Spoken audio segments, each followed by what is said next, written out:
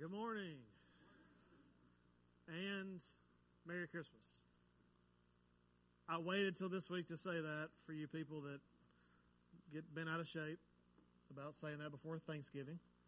Our decorations went up before Thanksgiving, but I did hold on to the Merry Christmas until that. So this is the first Sunday I've said it, so Merry Christmas. If you're new here, we're glad to see you, man. We're so pumped that you're here.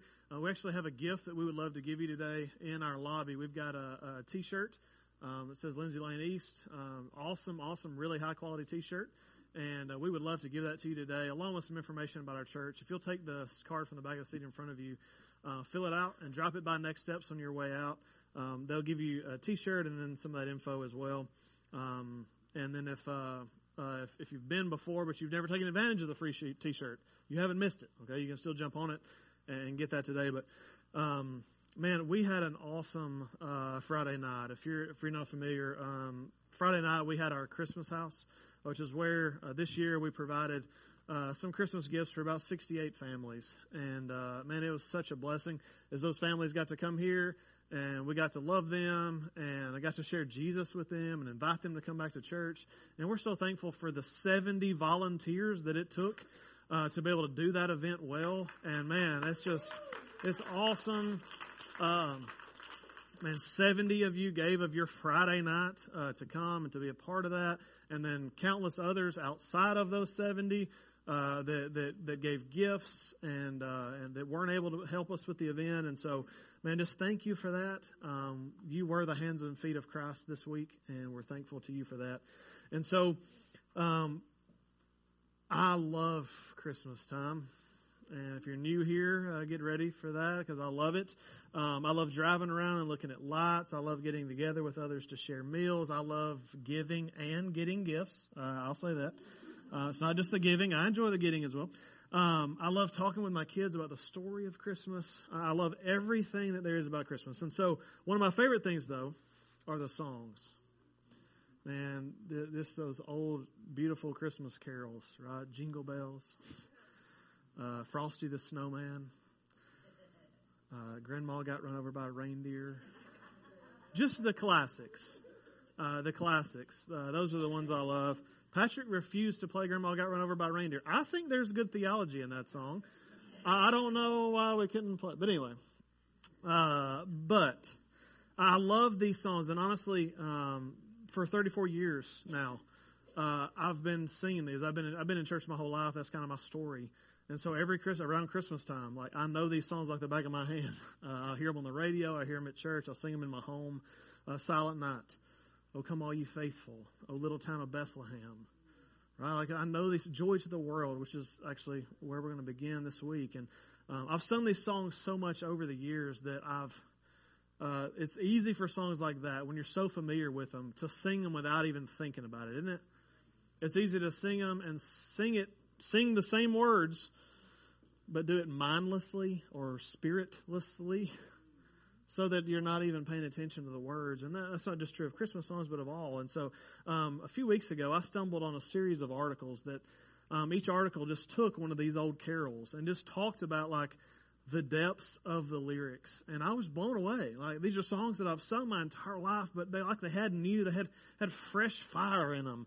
And I was blown away that these are the songs I've been singing for 34 years. And I'm like, just enjoying the Christmas lights instead of thinking about the beauty of the songs. And so I thought, what better way to spend the 4 Sundays in Easter than to hang on a second.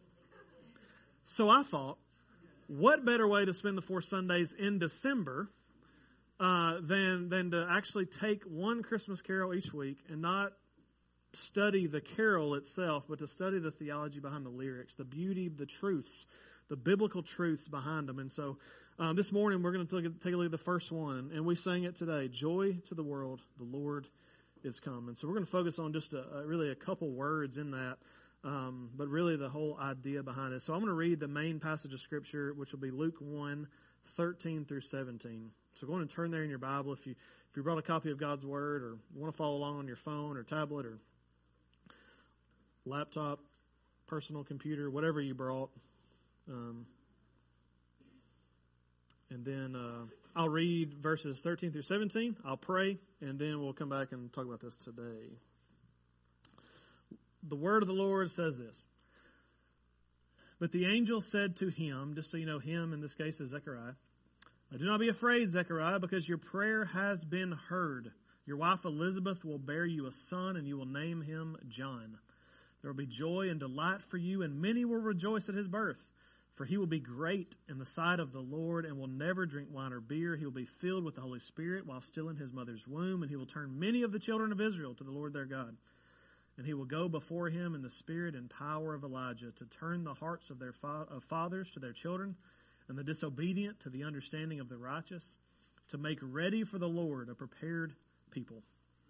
Let me pray. Father, we thank you, God, for your word. We believe it to be true. And God, today I pray as we study through this, God, talk about some specific things that are going on, some context that maybe we're unfamiliar with. God, I pray that you would open our eyes to understand what it looks like to bring joy to the world in Christ. And Father, I pray that today, as we pray every week, God, that you would teach us to know you today and that you would be with us. And it's in Jesus' name I pray. Amen. Amen. And so, when we talk about the birth of Christ, we talk about Christmas. We always think about the birth of Christ, but there was a birth that happened before Christ that's important to talk about as well, and that's this guy named John. So here, God is communicating through one of his messengers, okay? And so just oftentimes when you hear the word angel, we all have in our mind what we think an angel, like we think wings, bright light, halo, all of that. When you see the word angel in the Bible, just know that the word is messenger. Like that's the basic word, the definition of the word angel is a messenger. And so God has sent a messenger to this couple to tell them that they are having a baby. But don't get your hopes up. It's not Jesus yet. This is a relative of Jesus who we find out will be named John. And we call him now, as we read through the text, the later text, we call him John the Baptizer because that's what he did. He was known for the people that he baptized. We'll talk about that here in a second. But if you're a note taker, jot this down. Point number one is this. The first Christmas brought joy. The first Christmas brought joy. The angel of God that's there with Zechariah, he tells Zechariah that John is going to be special. John's going to be special. And that he will bring joy to him. Now, when you read that, this was no doubt an encouraging thing to hear as a dad. That, hey, this son, your wife's going to give birth, and you're going to find joy in this son. But here's what I need. Here's what I found to be true in we have birthed 2 children into this world, and I had a lot of people that weren't prophets tell me the same thing. Like, dude, it's pretty cool to be a dad. You're going to find a lot of joy in that kid. Like, so I don't know if it took an angel to tell a dad, hey, it's going to be fun. Like, so there's got to be more going on here, okay? It probably wasn't a shocker that the angel said this. There's a lot of joy in being a dad. So the messenger, but he's conveying more than just a father joy, right? He says there will be joy and delight for you. This is verse 14. So right? There will be joy and delight for you as the dad. But listen to this. And many will rejoice at his birth. So now we've got to figure out, well, why is that, right? But you need to know this. So the word, and this is even in English. This isn't like some Greek, nerdy thing. Like even in English, right? The word rejoice simply means to find or show joy. Right? So joy is something that's not tangible, right? But then rejoice is to show that thing that's intangible. And so so rejoice means to show or to feel joy. So the angel says, not only will you have joy, Daddy, but many will find joy in your son's birth. And so if you and I hear that, and if you don't know the story of what's coming, or if you're the dad in this situation who's hearing it firsthand, if you're Zechariah, you got questions, right? You got questions. Just like for my kids, when my teacher says how awesome they are. Like, I love having Daniel in class. I love having Elsie Joe in class. Like, I should be able to just take that and go, that's awesome. But I want to know why, right? Really? Because they're jerks at home. Like, how? So, like, I want to know, like, what is it? But even, so, as a dad, like, I want to hear that because I want to be able to affirm those things in my kids as well. But there's a lot of reasons. But for Zechariah here, if the messenger here, the angel, just stops, I've got a lot of questions. What's going to make him so special? What plans does God have for this son? The next verse, verse 15, begins with a very important word. And y'all know I love to talk about these, what I call connecting words. There's a fancier word that you learned in English class. I call them connecting words because these connecting words help us understand the flow of thought. Something is said, verses 14 and above. Verse 14. And then verse 15 is about to tell us why verse 14 is true. It's a connecting word. And the word for here is signaling to us that the angel is going to explain why the joy will be there. So, many will rejoice at his birth, for he will be great in the sight of the Lord. Let's go ahead and start it off. He'll be great in God's sight. That's a good word for this dad. But the craziest thing to hear would not be that he's great in the sight of the Lord. It's the last part, that he will be filled with the Holy Spirit while still in his mother's womb. So, here's what you need to know. The Holy Spirit is an important figure in the Old Testament. A lot of people will downplay that. A lot of people will act as if the Holy Spirit doesn't come on the scene until much later. But when you read the Old Testament, and you read it well, what you're going to see is that God sends His Spirit to indwell several people throughout the Old Testament, to rest upon or to indwell. Moses is told to choose Joshua as his successor, to lead God's people, to possess the land that God had promised. Numbers 27:18. His resume was this. I don't know it by heart. Take Joshua, son of Nun, a man who has the Spirit in him, and lay your hands on him. Like that was the resume. He's got a Spirit in him. Good, go. Okay. Before Israel was led by kings, which comes a little bit later in their story, there were judges who provided some direction and guidance for the nation. One of these judges was named Othniel. And God sent His Spirit to rest upon him. Judges 3:10. The Spirit of the Lord came on him and he judged Israel. Right? It was the Spirit of the Lord coming on him that allowed him to be a good judge. God's power even came on Israel's first and not so great king named Saul. 1 Samuel 10:10. The Spirit of God came powerfully on him. So Zechariah, I'll be straight with you. I was straight with the first service. I had to Google those. Okay, I don't know, even I'm telling you, okay, it may shock you, but I don't know, I didn't know by heart every reference to the Spirit of God in the Old Testament, okay? I didn't. I had to look it up. However, Zechariah, when he's coming onto the scene as a Jewish man, he's going to know these texts, these Old Testament texts, he's going to know them a lot better than you and I do. Because this was the Word of God to them. So he would have known that God does not give His Spirit to humanity without great purpose. So he had to be thinking, what does God have for my son to do? If he's going to be filled with the Holy Spirit, like Zechariah's mind is racing, right, at this point, what does God have for my son to do? But again, it's going back to what the messenger told him. It's not just that he's going to be filled with the Holy Spirit. It's that he's going to be filled with the Holy Spirit while he's in his mother's womb. So that would have been the clarification. Can I ask a question?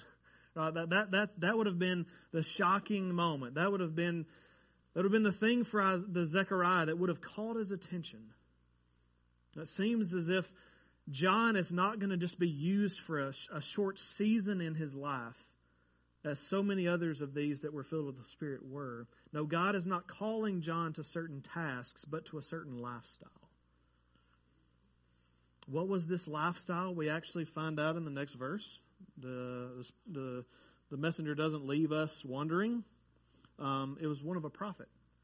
It was one of a prophet. And so, if you're unfamiliar with the term, a prophet was a person who was uniquely called by God to speak into particular situations to particular people.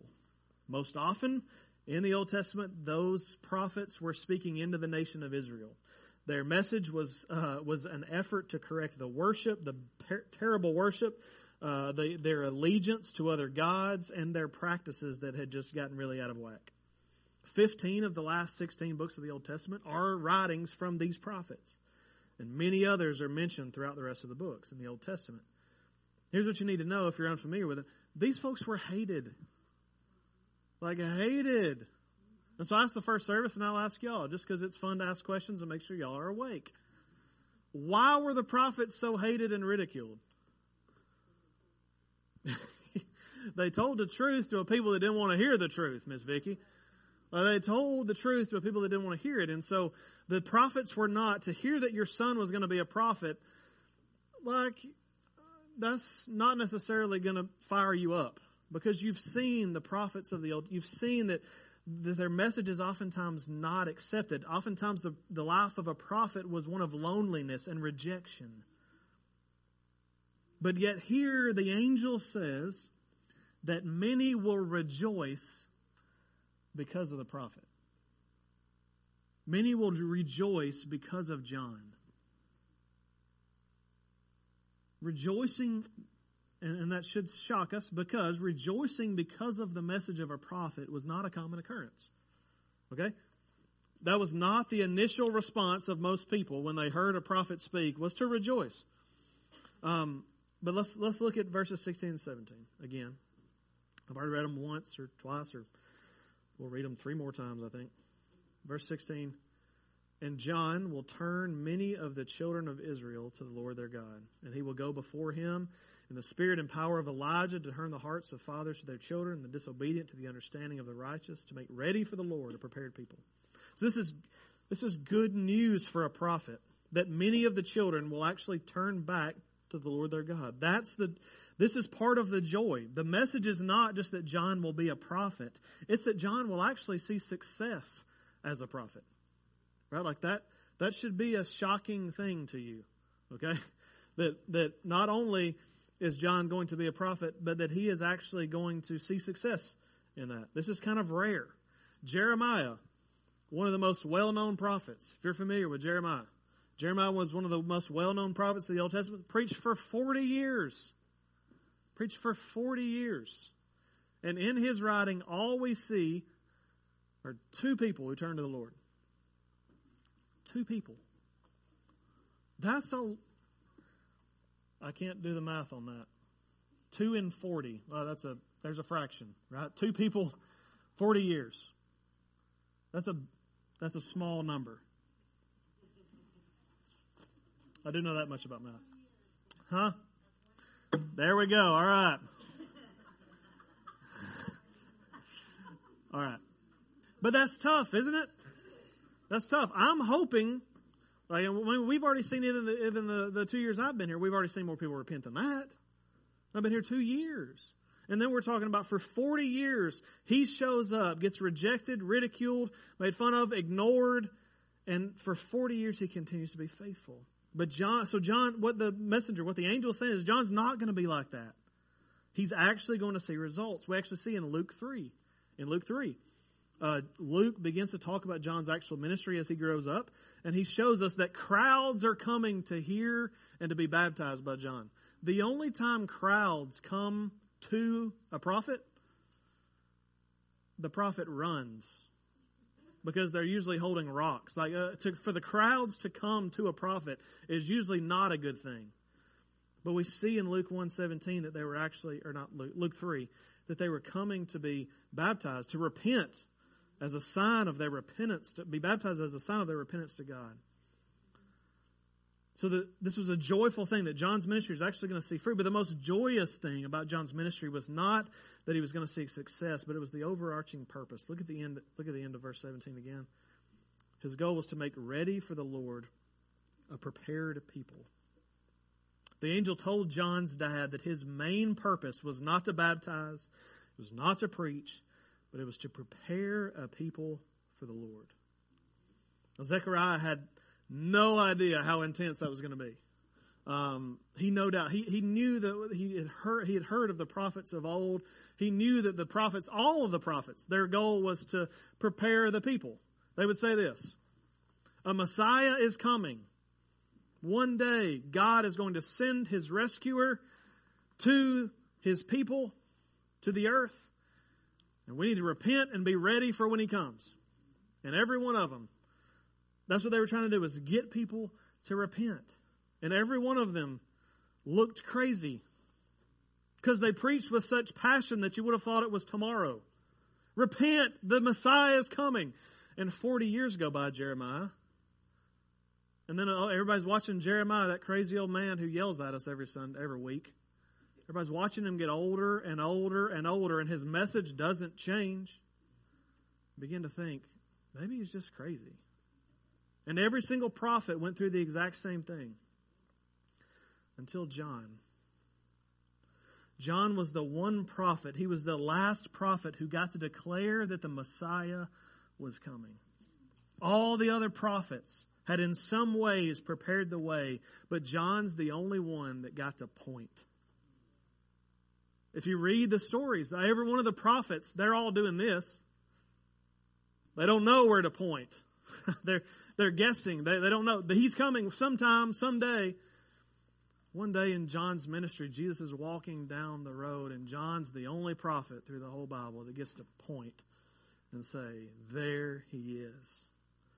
The Lamb of God who takes away the sin of the world.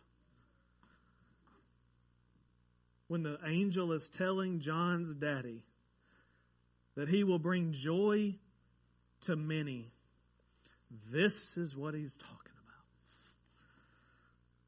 The rejoicing that would happen through John's ministry had little to do with the message and more to do with the timing of his message. The Savior not is coming, not will come one day, but the Savior is come, has come. Rejoice. This is the message of joy to the world. Joy to the world, the Lord is come. What can be more joyful than the coming of King Jesus?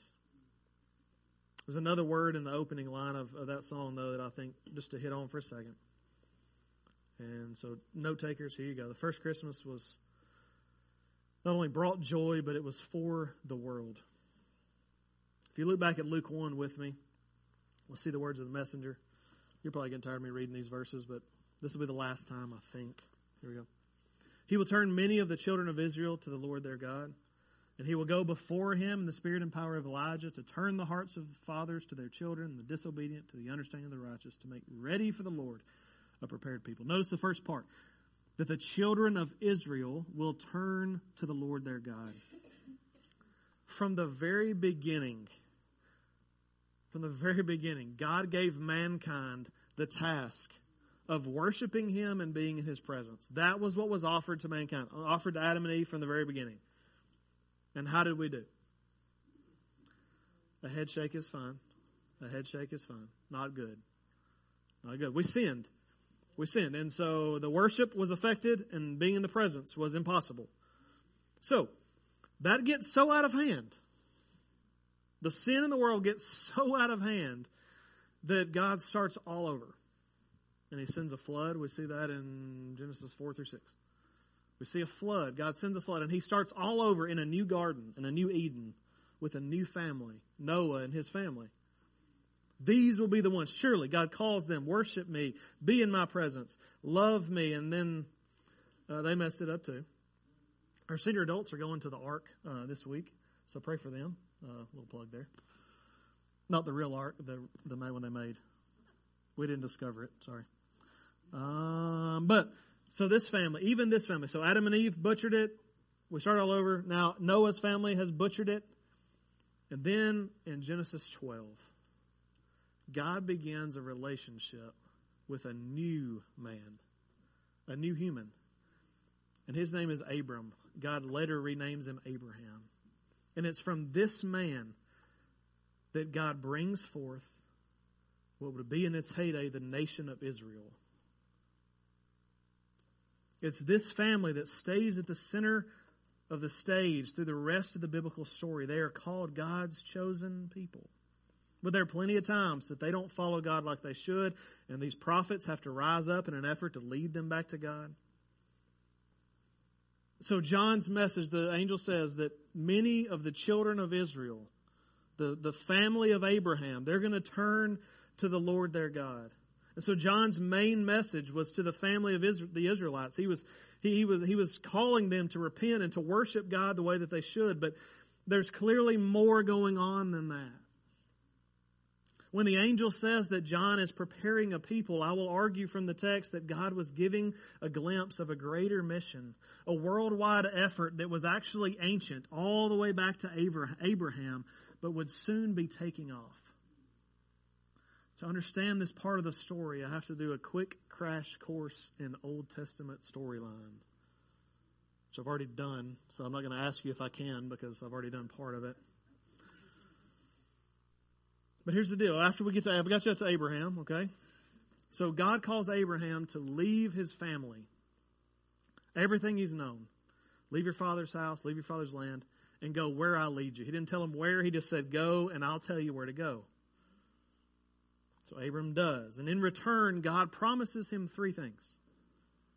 He promises him a big family, he promises him land, and he promises him that his family will be a blessing to all the nations. Here's what you need to know. Throughout the rest of the storyline, God carries out those promises. By the time Abram's great-great-grandkids come on the scene, there's a bunch of them, God has transformed this old childless man into a traveling group of about 70 people. At the next major moment in their history, in the book of Exodus, as Moses is leading God's people, the Bible says they've grown tremendously. And depending on a translation of a tiny little Hebrew word, it's at least 10,000, even hundreds of thousands, or even 1.5 to 2 million. I know that's a big gap. It doesn't matter, though. The point is that God continued to expand them into a big family. God was keeping his promise to Abraham. This family has now grown into a nation. And the promise of land that God made, it's fulfilled in the following generation. Moses, as already said, passed the torch to Joshua, who leads God's people to possess the land that would later become known as the nation of Israel, the landmass of Israel. And you see, as you read the Old Testament text, you see these two things playing in the thing. There's tons of talk about babies. Okay? Like in the Old Testament. This woman had lots of babies. And the way that they viewed that was a blessing from God. That was God keeping his promise to Abraham. That I'm going to make you into a big family. And guess what they viewed women who couldn't have children, who were barren? They viewed it as a curse from God.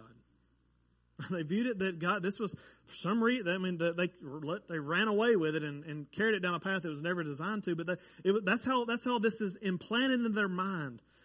That if you can't have children, then it must be a curse from God. And then when God opened up one of these wombs of a lady who was barren, it was a big deal, and it was viewed. This is a fulfillment of the promise. This is a big deal. And it's talked about over and over again. And then you get to the land. Once the nation is set up, they have an army, and anybody that tries to come into the land, they shut it down. And why? Because they want to protect the promise. They want to protect the land. So it's all about it's all about the family, and it's all about land. And as you read through the Old Testament text, what you see is there's so much focus on these two things that it seems as if those in the story forget that there was a third part of the promise.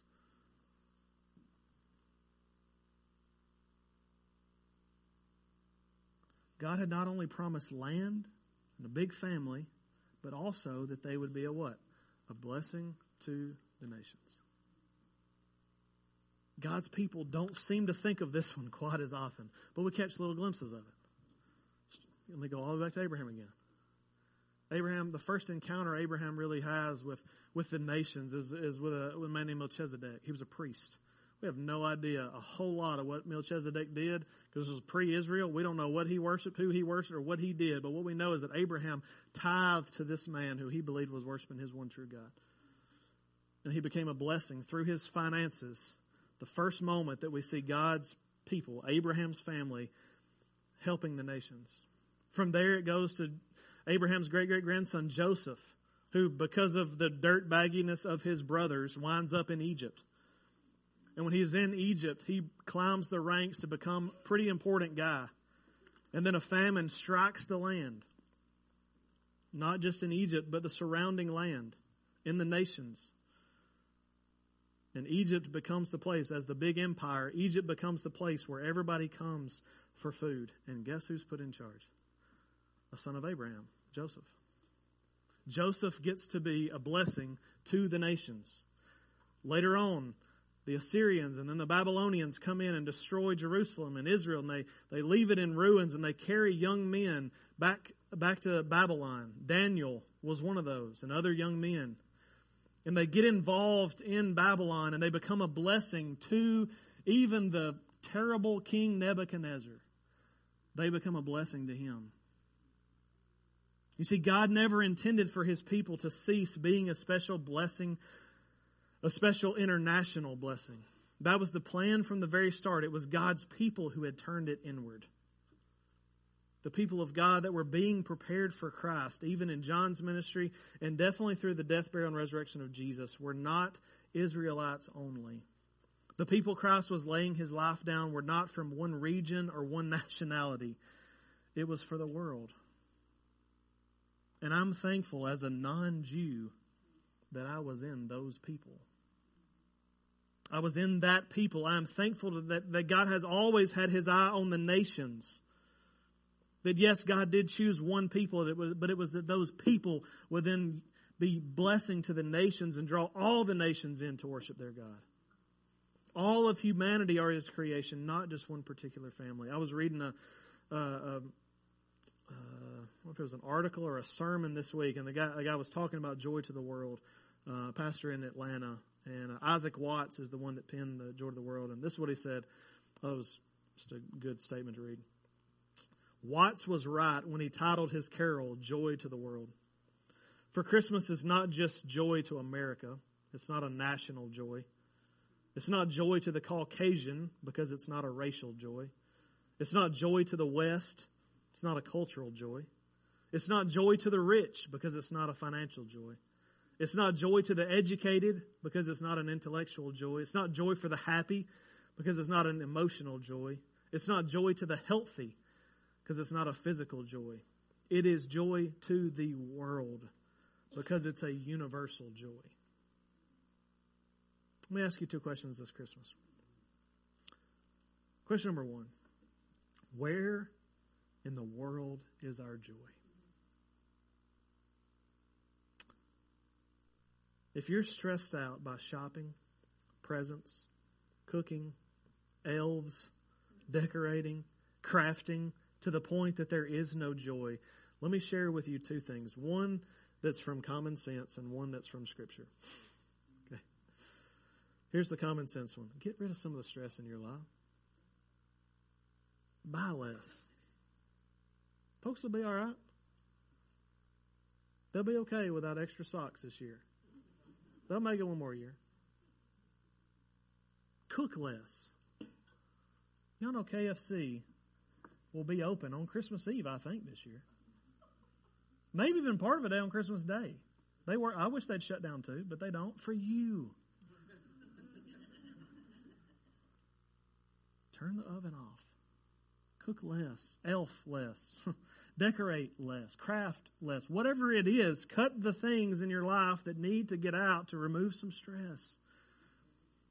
That's common sense. And let me share Scripture with you. Remind yourself that the joy that we can experience during Christmas has nothing to do with your feelings. It has nothing to do with your circumstances. It has nothing to do with whether 2021 was a good year or a bad year. The joy we feel at Christmas is because the Lord is come. Joy to the world, the Lord is come. When everything else around seems chaotic, scary, or uneasy, we can know that there is salvation for us who are in Christ, and that's worth at least a little rejoicing. Amen. Question number two. Are you sharing this joy with others? As we've said, this joy is not for you. You're not the end result of this joy. That from the very beginning of the declaration of joy, it was and has been for all people. Jesus is the special blessing to all nations that would come from Father Abraham. And that nations includes the furthest reaches of the globe and your neighbors and coworkers. And so my question is, are you joyful this Christmas? Great. But share it because you got neighbors that aren't. Because without the joy of Christ, I haven't had a great year. I'll be straight with you. Some of you have it. You've got bad health results. You've got broken family relationship. Junk's happened in 2021. If nothing else, we got all this, whatever, everything else going on. Just turn on the TV, okay? There's stuff going on that's enough to make this old boy think 2021 was a bust.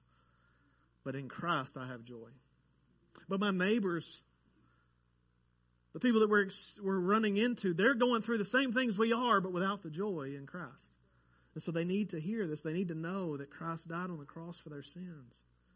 As we shared, as we got to counsel with every single person that come through at Christmas House, you know what I was blown away with? Everybody that we talked to was going through the same stuff you and I are. Some of them had health stuff.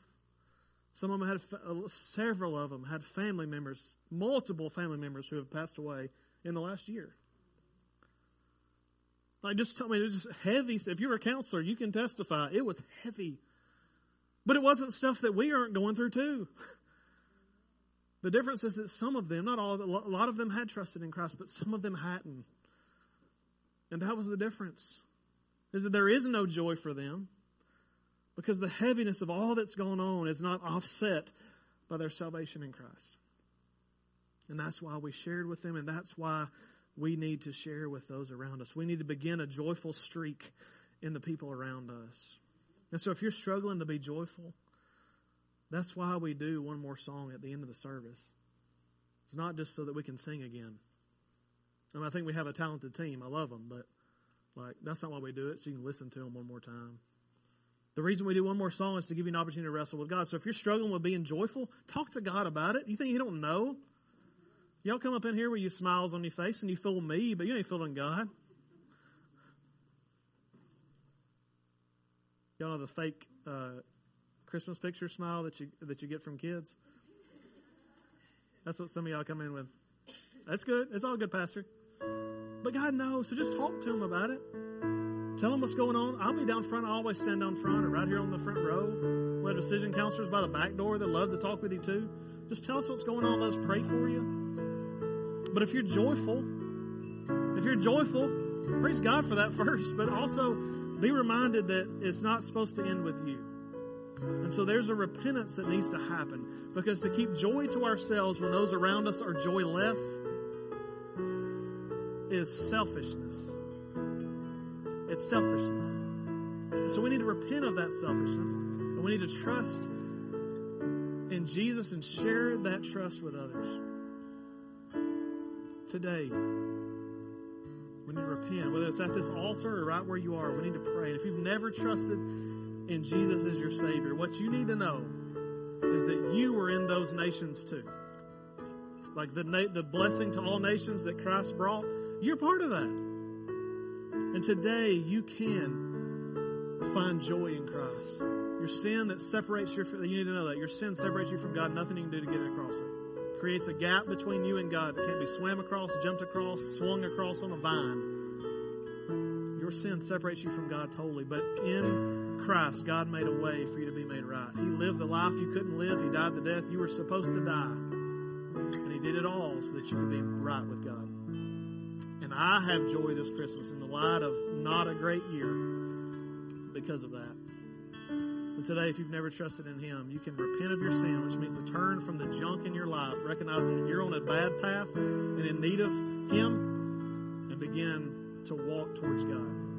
The Bible also says to repent, to turn, but also to believe. Believe that Jesus Christ paid the debt for your sin that you couldn't pay, and that He was raised up on the third day so that you can have life. Today, if you've never trusted in Him, just come talk to me. I'd love to share it with you. We'll have decision counselors by the back door again that love to share that with you and help you find the joy this Christmas that we all get to experience. I'm going to say a word of prayer. And after I pray, I'm going to say amen. We're going to stand. They're going to begin to sing. You can sing as your form of worship today, as your response to the message. You can talk to decision counselors about anything going on. Talk to me. Come to this altar. Lift up prayers for yourself or other people. Whatever the case.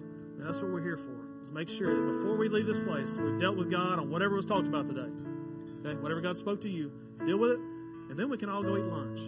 But let's deal with it first. Amen? Let's pray. Father God, we love you. And God, we thank you that in Christ we get to experience joy. And God, we can know you, God. We can experience a life, God, that's unique and special. Because, God, even in the midst of all the junk going on, God, we get to smile.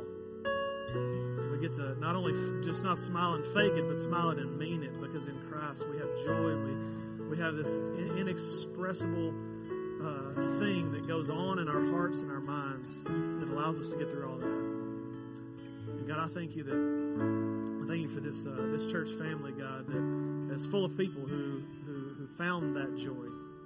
God, I pray for anybody who's here, God, anybody who's listening online a year from now, God, whatever that's never made that decision, God, to turn from their sin, to believe in Jesus Christ as their Savior, and experience that joy. God, I pray that they would today. God, use us as your people to share this joy with others.